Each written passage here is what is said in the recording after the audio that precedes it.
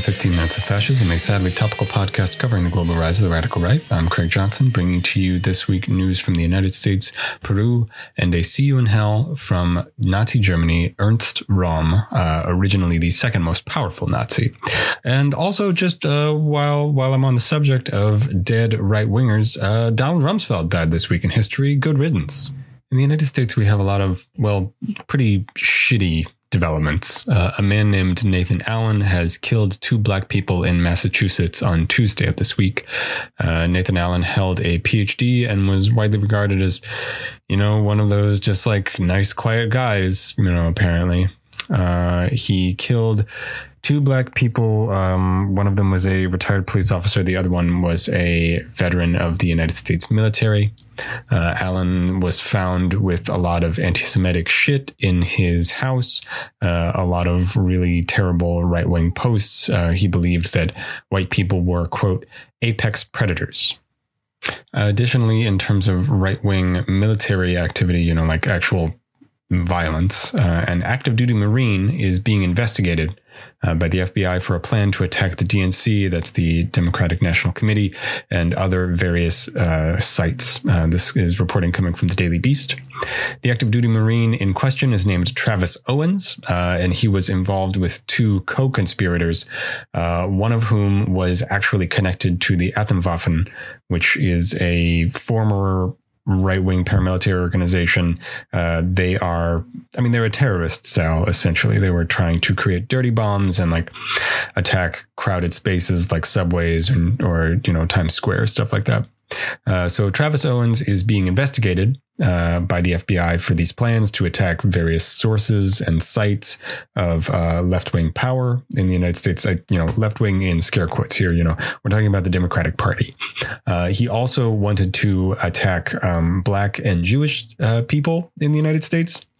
Essentially, he and his co-conspirators believe in a certain kind of race war accelerationism. Accelerationism is an ideology that is present on both the left and the right. And the concept is essentially that the people involved in an accelerationist organization are trying to make things worse. They're trying to make contradictions or circumstances or political situations a lot worse, so that the eruption of violence that they think is naturally coming will just, happen already. Essentially, that's what they want. These people were also influenced by the legacy of Timothy McVeigh, the person behind the Oklahoma City bombings, which McVeigh being, a source of inspiration of a kind for right-wing paramilitary activity in the United States. That's not particularly new, but it means that these people are true believers, right? They've done their homework. They've been paying attention. This is really disturbing, terrible shit. And it's fortunate that it was caught in time, although the indications are that obviously these are not the only people who are planning this kind of crap. Certainly not the only people who are directly connected to the United States military, as Owens is. We have to expect that eventually some of these people are going to succeed. They will perpetrate the violence that they are planning. In somewhat less disturbing news, Sebastian Gorka, a former Trump staffer, also Tucker Carlson, the media personality from Fox News, and a number of other right-wing personalities are claiming that the NSA is listening in on them.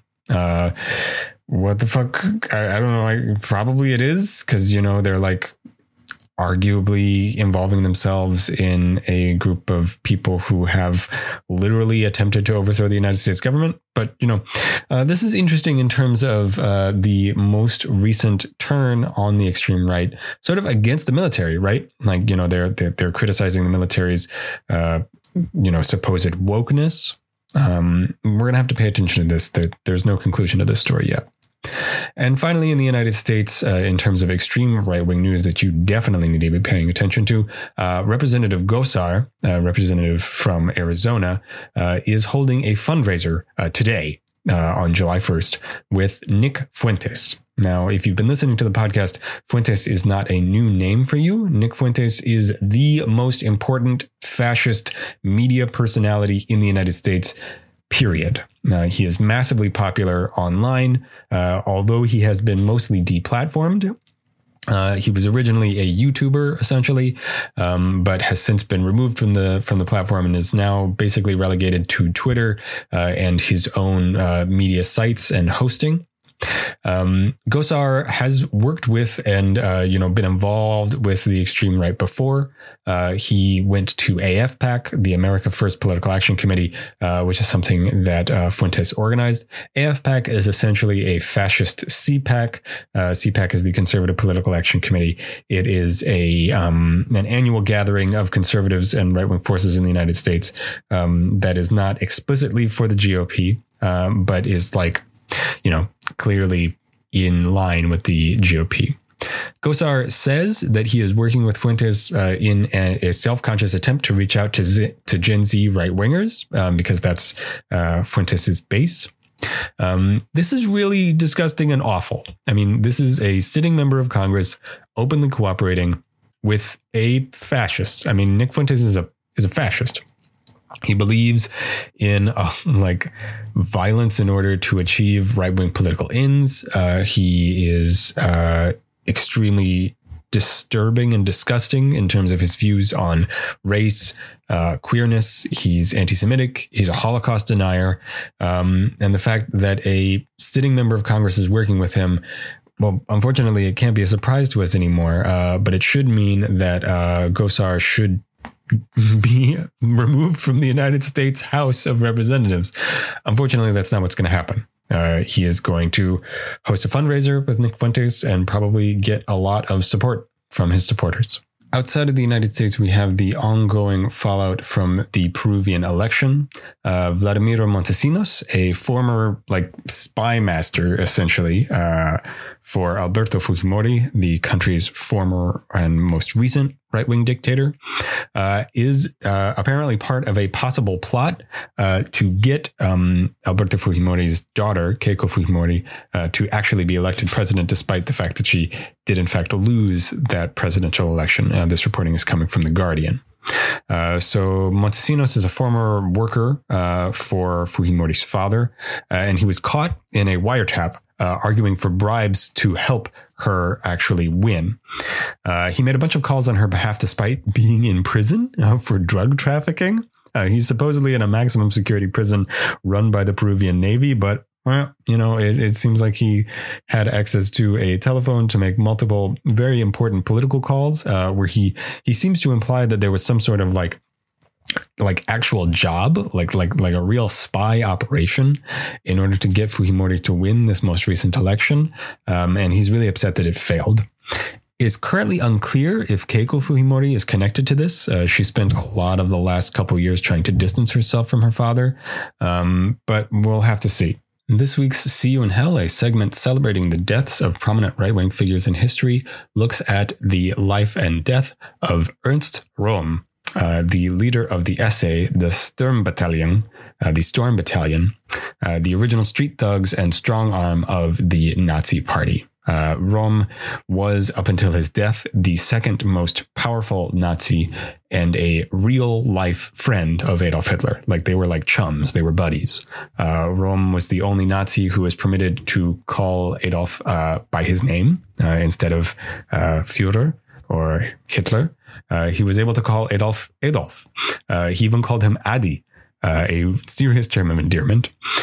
He used personal pronouns for Adolf Hitler. The other interesting thing about Röhm as an individual person is that he was a homosexual, which was something that the Nazi inner circle did indeed know. More on that later. Ernst Röhm was born in Munich in November of 1887. He joined the German army before World War I and was essentially an army career man. He served on the Western Front and got very seriously injured. He also served in the Battle of Verdun, which Germany lost. After Germany lost World War I, he stayed in the army, the reorganized Weimar Republic Army, essentially. He also joined the Freikorps, which is an organization that I've talked about many times in this podcast. These are self-organized paramilitary units of, often veterans, but also active duty German soldiers and just right-wing German people. He was part of a Freikorps unit that put down a far left uprising in Munich. And then immediately after the war, essentially in 1919, 1920, Röhm joined the Nazi Party. He was an early adopter, like one of the earliest first real Nazis.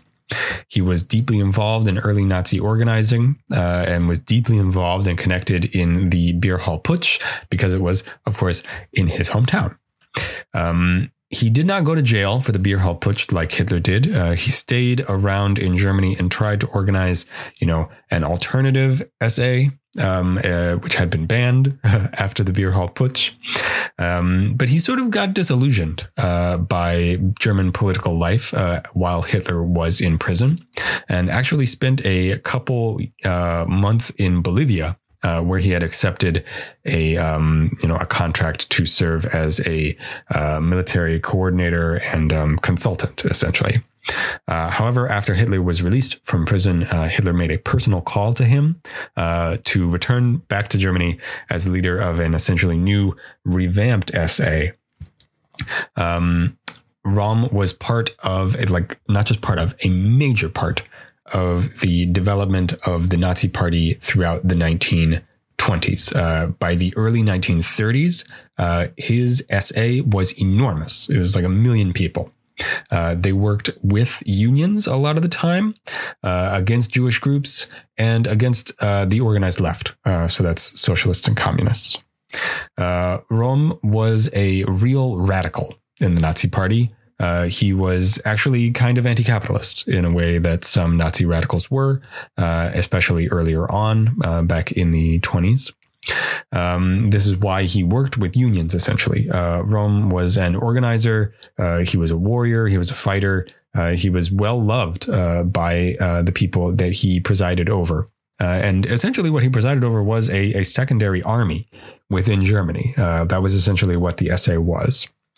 After the Nazis actually took power in Germany in the early 30s, after Hitler won his election and after he became chancellor and after he transformed German political life to create the beginnings of what would become the Nazi regime, he was persuaded by two of his advisors, whom I have talked about relatively recently, Himmler and Heydrich. They convinced Hitler to organize a massive internal Nazi purge to kill Hitler and his other allies, their main rivals within the party. Essentially, that was the SA, organized and run by Röhm. Hitler was initially reluctant because, again, Röhm was his actual real friend. Like, they really did like each other in real life. But he decided that for political reasons, it was probably most expedient and actually useful. Additionally, Röhm was kind of a political nuisance because of his, actual relatively radical politics, is somewhat anti-capitalist politics. This purge of the Nazi Party, this internal purge, has a name. It's called the Night of the Long Knives. And it happened essentially now, at this point in the year, in late June, early July. It was a sudden, explosive purge of SA leadership, including Röhm. Röhm was confronted in a hotel with a bunch of other SA leaders because they were there organizing an event. Hitler himself showed up. He flew in the morning with a bunch of SS officers. If you know your Nazi history, you know that the SS eventually took the place of the SA. The SS's black shirts replaced the SA's brown shirts. If you've ever heard Nazis called brown shirts, it's because of the SA. So Hitler himself showed up to arrest Röhm. The people there to arrest the SA members claim to have found some of them sleeping together. These are male members of this organization sleeping together and engaging in sexual relations with one another. This was their propagandistic justification, essentially, for the purge, was that Röhm and the other members of the SA were homosexuals, and that the Nazi Party did not accept that officially. Röhm was arrested and put in prison. Hitler did not want him to be executed and instead ordered that Röhm be given the option of suicide. Röhm was offered a gun with one bullet and refused. So he was instead shot by his fellow Nazis this day in history, the 1st of July, 1934. So, Ernst Röhm, we will see you in hell. All right, that was 15 Minutes of Fascism, a sadly topical podcast covering the global rise of the radical right. I'm Craig Johnson, thanking Sleepy Kitty Arts and Sleepy Kitty Music for our intro, outro, and graphics. If you found this podcast interesting, educational, useful, like, share, and subscribe. Share it with friends, family, and comrades.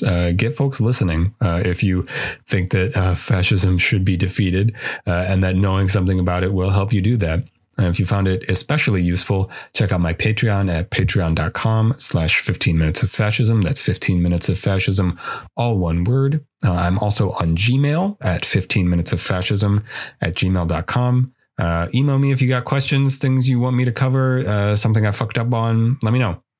Okay. Also, next week, just a heads up, I will be giving you some pre-recorded episodes for the next couple weeks. So if I miss some major fascist news, that's because it's pre-recorded. I will get to it in mid-July. All right. I'll talk to you later.